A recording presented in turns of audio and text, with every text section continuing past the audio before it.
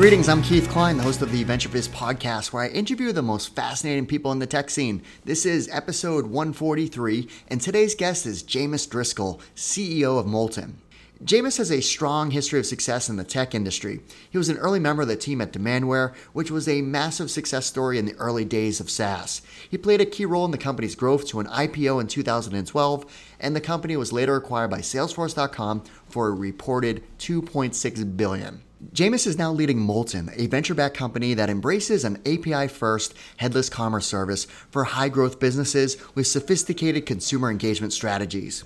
In this episode of our podcast, we cover lots of great topics, like Jamus's background and the overall progression of his career, a deep dive into the story of Demandware and how they were able to scale the company to an IPO and acquisition, all the details on Moltin and how the company and its technology is disrupting the digital commerce industry, advice for executives who are looking to take on a CEO role at a company, tips on how to make the transition into a founder-led company a smooth one, and so much more. Okay, quick side note, have you checked out our YouTube channel? It is loaded with lots and lots of great content from our interviews with founders, executives, and investors. You will find lots of advice shared from these podcast interviews, plus our popular Inside and CXO briefing series. Go to youtube.com/VentureViz to check it out. All right, without further ado, here's my interview with Jamus.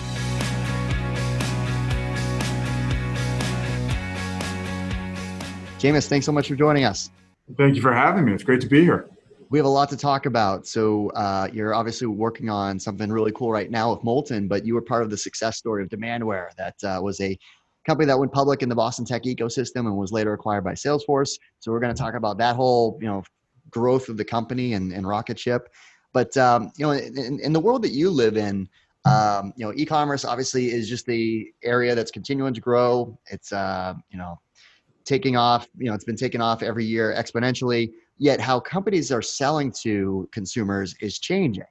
Mm-hmm. And I just was curious to your thoughts on, what you're seeing out there, some of the kind of like the interesting ways that companies are selling products. Like I had the founder of Iris Nova on our podcast. They have a brand called Dirty Lemon, and they're just selling, it's a high-end, beverage company that is selling direct to consumer only through text messaging. So I thought that was kind of innovative and unique.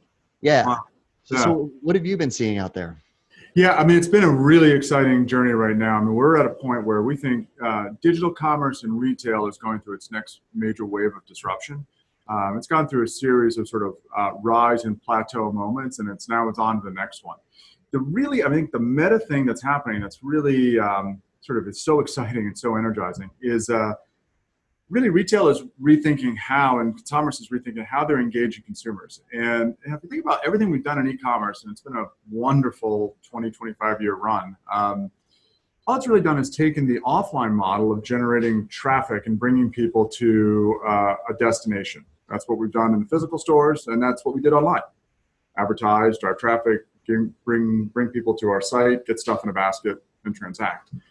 But the big aha moment is that really the internet is a communication medium, not necessarily a place to go to now. And it's changed the way we're thinking. And so what we're seeing brands do, rather than think about the consumer journey of driving people to a destination, they're trying to intercept the consumer right in the moment and create moments, which is what brands really do, and then increasingly make those moments transactional. And consumers are rewarding brands with anybody who can differentiate themselves in the way that they engage, to give them those moments. And those moments are often rewarded with purchases and loyalty and all of those things. So we're seeing the big rise, like Sephora with its loyalty program and the way that it engages its consumers to try and bring the best consumers in closer. We're seeing increasingly things like SMS subscription services where customers are able to reorder through SMS. Seeing things like what one of our customers has done, a company called Deckers Brands, which leads the Hoka footwear, which is the marathon shoe. If you go and see Hoka at a marathon, your smartphone is the point of sale. You can purchase anything from Hoka just as you're walking around their booth. So what we're seeing is just this, rather than drive consumers to the till, as they say, now it's about how do I create moments where the till is naturally embedded.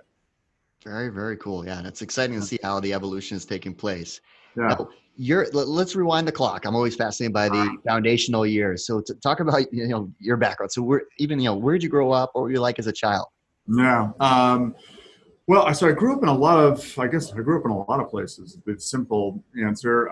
Spent a lot of time on the coast of Maine when I was a young child. Towns like Camden and Brooklyn, Maine, and then moved south of Boston and spent sort of through high school years there. Went to school outside of Philly. So I moved around a fair amount. And what I really liked about that was it gave me a lot of different perspectives. Even just within the United States, we have different viewpoints in different parts of the world. And it was really nice to be experiencing all of those. So what was I like as a child? I don't know. I guess I'd call myself fairly average. I was curious. I liked to learn new things and see what was going on out there. And I was always in one hobby or another at any point in time. So go deep in a hobby, take it for a while, find a new hobby, do that again. So upon graduating from school, but like it looked like you were going to be a journalist. Was that the goal? And Yeah, I mean, I would say maybe some people have a fairly straight line career path. Mine certainly was not. When I got out of university, it was sort of what would I really want to do? And I'd always enjoyed English, writing, communicating. I'd always also had a passion for the outdoors at that age of my life, and so it's an opportunity for me to say, okay, how do I make a career out of both of these things? And that ultimately led me to an outdoor magazine where I spent a few years as a feature editor and a feature writer based in the middle of Manhattan. oh, that sounds like a great experience. It was fun. So how did you end up in marketing then, and specifically in the tech industry? Yeah. Well, so at the time, my girlfriend, who's now my wife, was living up in Boston, and so at enough time in the outdoor magazine, I said I have to go, follow something, follow my heart, and moved up to Boston. And I always wanted to be involved in startups, and at that, I always liked the idea of combining and building a business almost from scratch and just launching out from there. So once I got up to Boston, I started working on a business plan with a couple of other gentlemen to actually deliver content to, at the time, credit unions. This was right in the dot-com bubble, who were trying to figure out how to build online portals for their own banks, but didn't necessarily have the software infrastructure or content to do that. So we built the business plan around it. Long story, it never got funded, never took off, but I had the opportunity to meet a bunch of other folks in tech. From there, one of them went on to take a CEO role and called me afterwards and said, "Would you like to take a marketing job?" And I said, "Sounds good. What's a marketing job?" and What I didn't know at the time when I was in magazines was that I was actually getting a foundation in what marketing was all about, which is how to communicate and take complicated and long thoughts and simplify them into a way that people could consume and absorb. And what I found was that all of those skills that I was learning when I was generating copy and headlines and subheads and captioning photos and doing all that was really a foundation in marketing. Then, so you worked at Essential first, right? They were like a analytics BI type of tool, if my memory's So correct. Essential was exactly. So Essential was they coined the term sort of data integration platform. They were an ETL company and actually had roots in Informix just before the database. So they had just come out of the database sale of Informix, the Informix database sale to IBM, and started up with some ETL tools and a significant amount of capital, and then launched out through acquisition to build a suite of data integration, data quality tools. So it was, I think, my first company that I worked in tech, which was at scale, and really had an opportunity then to take a formative marketing experience and say, all right, now what is it like to support a large sales organization who is trying to drive numbers and needs to do things like differentiate against competition and needs to understand its angle and how to position the product and tell the big product story. So I spent a few years there and had a great opportunity to work with a very good marketing organization, a very good sales organization. And I really got to see firsthand, when sales and marketing are on the same page, what kind of value can be created in an organization. Next was Profit Logics, which was retail software. I forget exactly what, but I remember the name, and it was a great team there. Yeah, it was another phenomenal team. Yeah, Profit Logic was using analytics to help retailers make smarter decisions about the continuum of product, from how much to buy, how to price it, when to discount, just because obviously product represents a very significant capital investment inside of a retailer, and the more efficient they are with their capital, the better they do. So Profit Logic started around this concept of how to optimize markdowns, particularly for soft goods, shirts, sweaters, things of that nature. So that things that were inherently seasonal, when to take the price discounting on them in the most optimal way to make sure that each store was left with the ideal being zero, at the end of the season. And so very sophisticated team behind that who really understood the analytics and the formulas on how to help every retailer optimize that choice. Right. So I don't know if Gap was a customer, but so there's, how it ends up in the back of the store in the discount rack. It was, Profit Logic that was helping make that decision. Correct. And the goal would be to eliminate the discount rack as quickly as possible with minor markdowns early versus steep markdowns late. Which led to a successful acquisition by Oracle. Mm-hmm. So how long were you part of that team and part of that, post-acquisition team? I was part of the Oracle team for about 2 years. And Oracle at the time had also made an acquisition just prior to Profit Logic of a company called Retech. And were formulating their first, maybe second real vertical team to go from horizontal technologies like databases and go vertical into application and industry suites. And so with that, the Retech acquisition and then Profit Logic, Oracle was building out suites for things like ERP for retail, for price management, eventually for point of sale with another acquisition to get into domain-specific apps. So that became a team of roughly, in that was called the Oracle Retail Business Unit, or RGBU, I think about 1,200 people at its peak. Now, from there, you went to Demandware. Mm-hmm. And, Demandware, it was in this, e-commerce platform, SaaS world before that was really common. So they were, carving this, like Salesforce was around, but it wasn't like you were outsourcing your e-commerce function to a platform company. So this was groundbreaking of its time. Mm-hmm. So where was the stage of the company? And then, kind of walk us through kind of the evolution of the growth and scale. Yeah, well, you're exactly right on what it was doing. And also you've highlighted some of the points of paving the road a little bit on it because it was a new concept at the time. So I joined in 2006, and there were probably around 20, 22 people in the business, I think, when I joined, if memory serves well. So very small.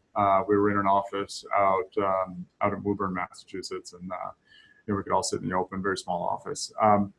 And yeah, you're exactly right. I mean, it was taking one of the concepts at the time, which was new and radical, this thing called software as a service. And Demandware was trying to deliver it for mission critical applications like commerce. And so maybe you would tolerate software as a service for things like CRM or other sort of applications where if it goes down for a little bit, that's okay. It's not the end of the world. Well, retailers didn't quite feel the same way about if their e-com platform went down for just a little bit. And so there was a very big proving ground to convince retailers that this was actually better and safer. But it was new, and there was with something like that, with revenue and selling to consumers, it's also very emotional. And so the sense of the revenue generating engine is going to sit outside the corporate firewall and someone else's servers. That was a letting go moment for the industry, and it was hard. But in the end, it proved out to be safer and better for the industry, and ultimately started a wave of change for a lot of other applications doing it as well. So you were there, pretty much the full life cycle of the company. So how did you start to get that initial traction, the buy-in from companies to say that this is the way that we should be going with, outsourcing our e-commerce operations? Yeah. Well, there were a couple things that I think Demandware did very well. One is it focused very, very small initially on the market. And really obsessed over the segmentation and to make sure that its market was just as small as it could be so that all of its energy could focus in one small area. And in that case, Demandware chose, highly branded retailers and manufacturers who had high margins and luxury goods where the delivery to the consumer and the experience was exceptionally valuable to them and bore down on that. And then initially getting into some of the accounts, we would convince people to give us just one brand. If there were a family of brands, just to give out the one brand and then prove the one brand. If you prove the one brand, you get the second brand. If you get the second brand, you get the third. And really obsess over quality of service and delivery and accountability and feeling like you're in it with the customer to help them grow and be successful. So that became our pure sort of a focus way to get Demandware going in the early days. And then, like most technology cycles, with enough early adoption, enough proof of success, then others come, and then the wheel starts to spin. And how did you take a marketing approach? Because you led marketing initially at the company. You moved into other roles as the company scaled. But how did you think about marketing initially to penetrate that market? I thought about marketing just being actually very small. We thought about marketing in terms of little groups of people who are highly influential to one another, and to making sure that when we delivered success for one customer, the most immediate circle knew that we were appealing to the brand aspirations of the company, and less so on just the technology and how the technology works, because we at the time were selling more than anything potential.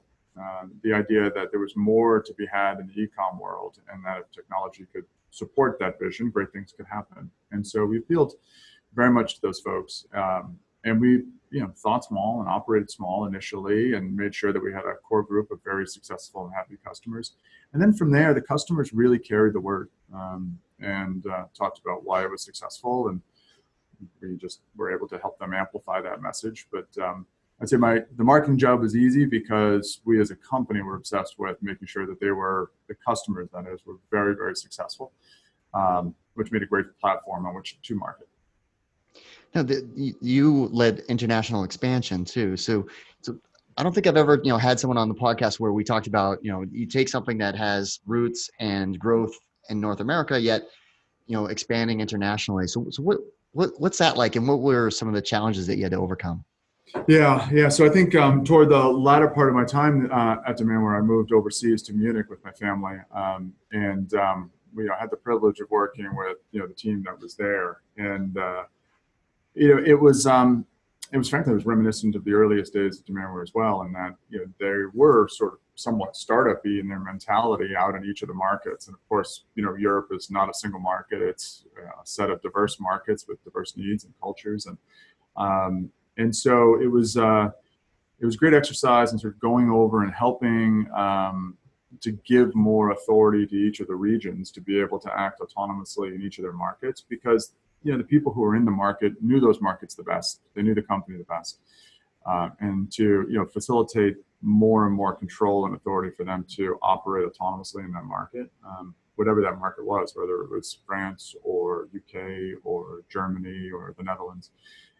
And to really grow their business. And it was so exciting to see the team just take off there. And they did a phenomenal job. I highlighted earlier that Demandware did go public. Mm-hmm. And then an IPO is it's another step in a company's history and evolution. It's not the end all be all, right? But it's an important one, and it's an achievement by a group of people that do something really complex in terms of building a company. Mm-hmm. So what was that like? Because Demandware went public in 2012. Right. But, 2008 financial downturn, 2009, RIP, resting, get the whole the deck from Excel, I think. Yeah. And it was just lean, right? 2010, 2011, and then Demandware goes public. So what was that like? Well, it was. I would say, of course, it was a lot of fun. It was a lot of fun to do that. But our CEO, Tom Ebling, had led the team through a very important thing almost 9 months before the IPO, even as we were just gearing up for it. He pointed the company's thinking long past the IPO to get to the point that you exactly mentioned, which is the IPO is not a destination; it's a capitalization event to help the company continue to grow. And got the whole company's mind around what would it be like to, have a business. I think at the time we were processing, 6 or 8 billion in revenue, consumer revenue. And he put out the idea, which is what would it be like to process 30, and how would we get there? And so suddenly the whole company's mindset was around, how do we do that? And then by the time the IPO happened, of course, it's a wonderful milestone, like every capitalization event in the company is. They get bigger as the time goes on. But we were all at that stage looking way past that into, all right, how do we grow beyond this? And so I just thought that was such an exceptional leadership move to get everybody thinking it's a wonderful event, and it's an event on the way to something, not a destination. Now, even though you were part of the leadership team early on in the company's foundational years, your role continued to evolve. So eventually Mhm. you ran a good percentage of the company from marketing, operations, products, and probably other functional areas that I'm not catching. So what was that like? So, you're kind of joined this company at an early stage of 20, 22 people. It scales to a certain magnitude of employees, and you're running, a very large percentage of the business. So how Mhm. did learn to take on that type of responsibility? um, Boy, I wish I had a great, clean answer for you. I don't know. I think the thing that Demandware had, and most great companies do have, it was really team in the truest sense, and so people were quite comfortable saying, "I don't know how to do that." Boy, what am I going to do now? And you could lean into people who did know more, and they would help you. And so there was plenty of opportunity along the way where things were certainly I maybe didn't know what I was doing, but had the opportunity to ask. And likewise, people could ask me things. And so it was a very nice environment in which to take risk and to learn and stretch because it was accepted and it was encouraged and you knew you had teammates around you who would be helpful. So you work hard, you work with smart people, you learn along the way, you admit your mistakes, hope to learn from them, treat them like tuition. And and do it with good people who are there to support you, and then you'll support them. So Demandware had a successful run as a publicly traded company, and then Salesforce acquired uh, the company in 2016 for a reported $2.8 billion. So, Yeah. a very, very successful exit and an important outcome for the Boston tech community as a whole. Mm-hmm. Mm-hmm. So, once you decided like, hey, it's, time to do something new or different. So is that what led you into like an EIR role at a venture firm? So it's Yeah. underscore EIR. I'm always fascinated. Like, how does that come together? Is it because you knew the investors there and was like, hey, I'm thinking about doing something new, or like how does that come together? Yeah. Well, that's exactly how it happened in my case. I had taken a couple of months off, and I've always been in startups. I was always going to go back to startups. It's what I love to do. I love to build things with great people. So that leads one to a startup environment. And I happen to know the investors at Underscore, the principals there. Michael Scott, when he was at Northbridge, had been an investor when he was been an investor at Demandware when he was at Northbridge. And then John Pierce, who was the other partner there, had been the original CFO at Demandware and then became the CEO at Demandware as well. So I knew the team, and I just expressed that I was starting to think about what I wanted to do next. And they said, would you consider being an EIR? And I said, of course. What's an EIR? And I got to learn a little bit more about what an EIR is, and they were gracious and sort of explaining it to me more and teaching me about it. And effectively, it became a way for us collaboratively to go on a search. Underscore was looking into its portfolio and what the opportunities were, and I could add some value from an operator's point of view. And likewise, it gave me an opportunity to see the venture capitalist point of view as they look at opportunities. And there's some wonderful, interesting moments along the way as I looked at things from an operator's view and they looked at things from a venture capital view, and couldn't be more different. But it gave me great insight as to why and how they approach opportunity.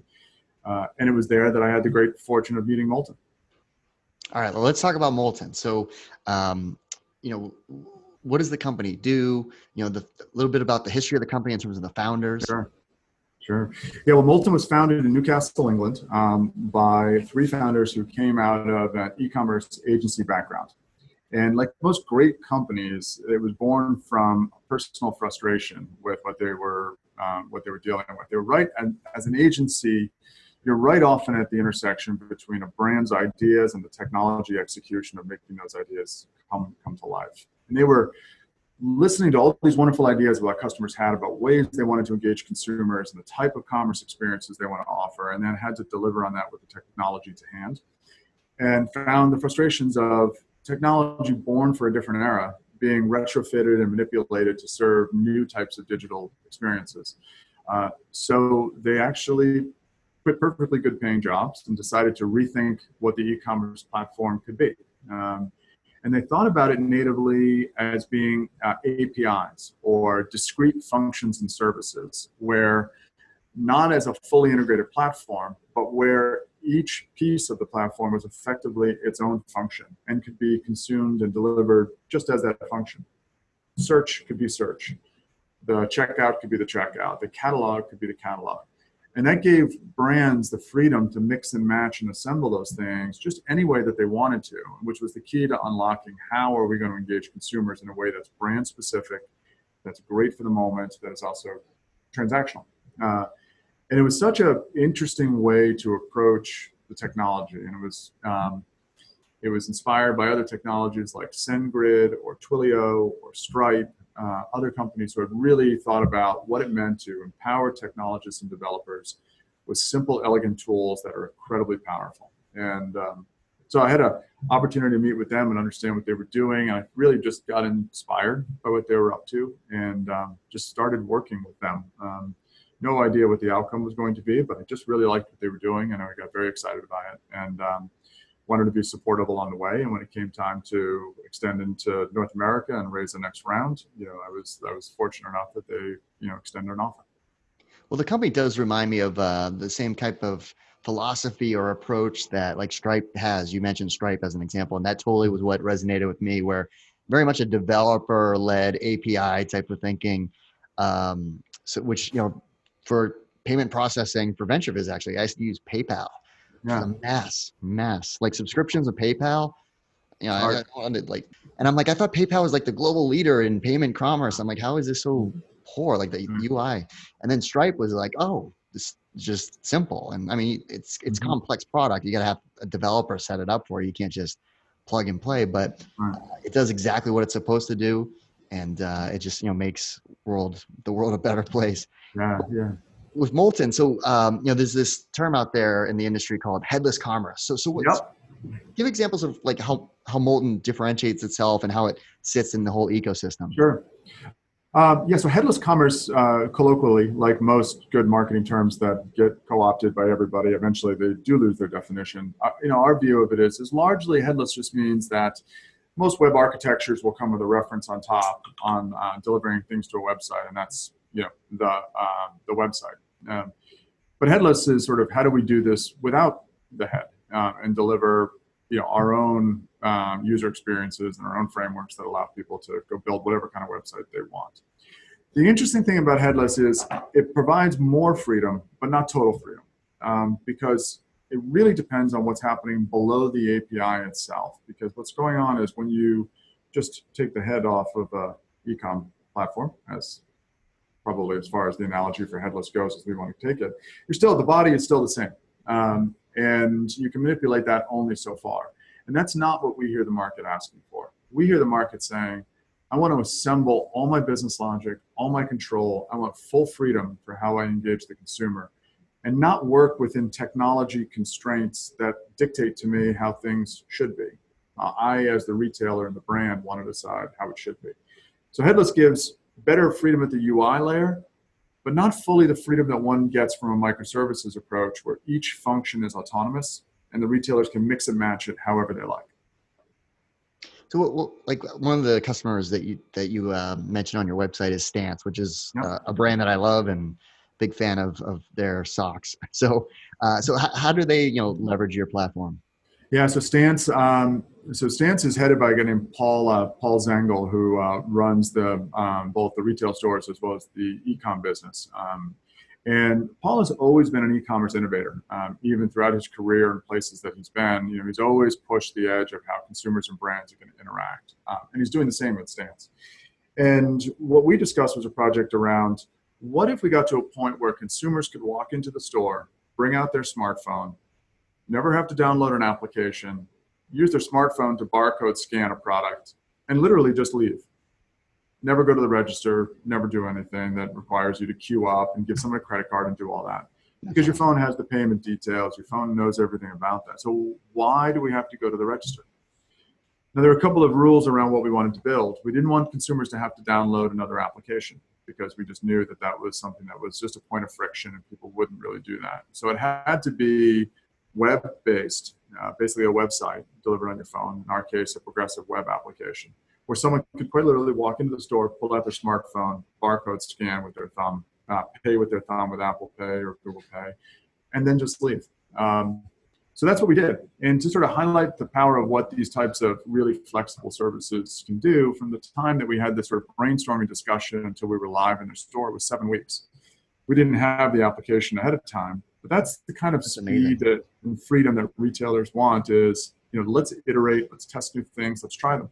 Not all of them are going to work, but if you can change the formula of what the investment case is in terms of how much time or capital it takes to test, well, then you can really unlock the ability to do the fail forward, fast fail models that everyone wants to get to, except for historically, there hasn't been a whole lot that's particularly fast about retail tech.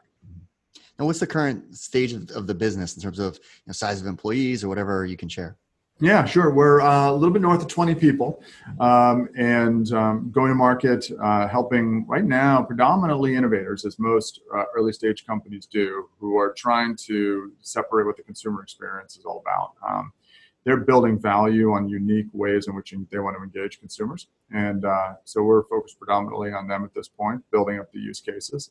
And we think the road in front of us looks pretty bright.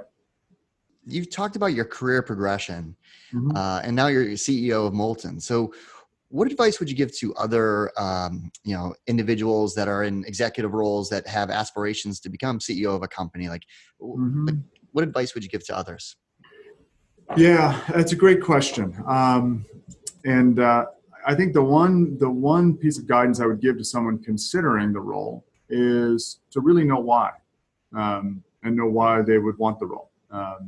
There's so many different reasons why people would take the job and are drawn to it. But it's important, I find, just to know why you want it and why you want to do it, because it's the kind of thing that will sustain you. And people will say it's driven by either passion for the industry, passion for the company, passion for the product. I just think it's a very personal thing that people should just know and be really clear with themselves as to why they get excited about it. And then the other thing that I think might be a challenge for certain companies is, you've got a founder-led company, and then there's a CEO that's coming in from the outside. Like, how do you help to make sure that that's a smooth process and transition? Mm-hmm.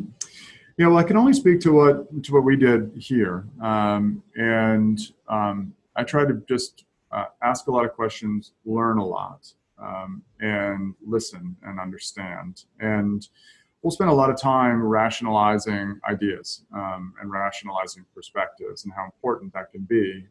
We won't always agree on everything. No set of humans do.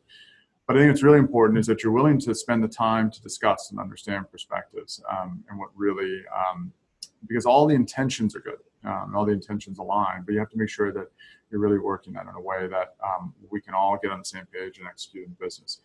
And so for me, it was really important to understand and respect the passion, the commitment that our founders had made, and why they had chosen to take really brave steps of committing great portions of their life to building something that they were so passionate about, and to really understand how to treat that carefully and to understand how precious that is. And so I've tried to spend a lot of time with them, listening to that and understanding that and being very, very respectful of that.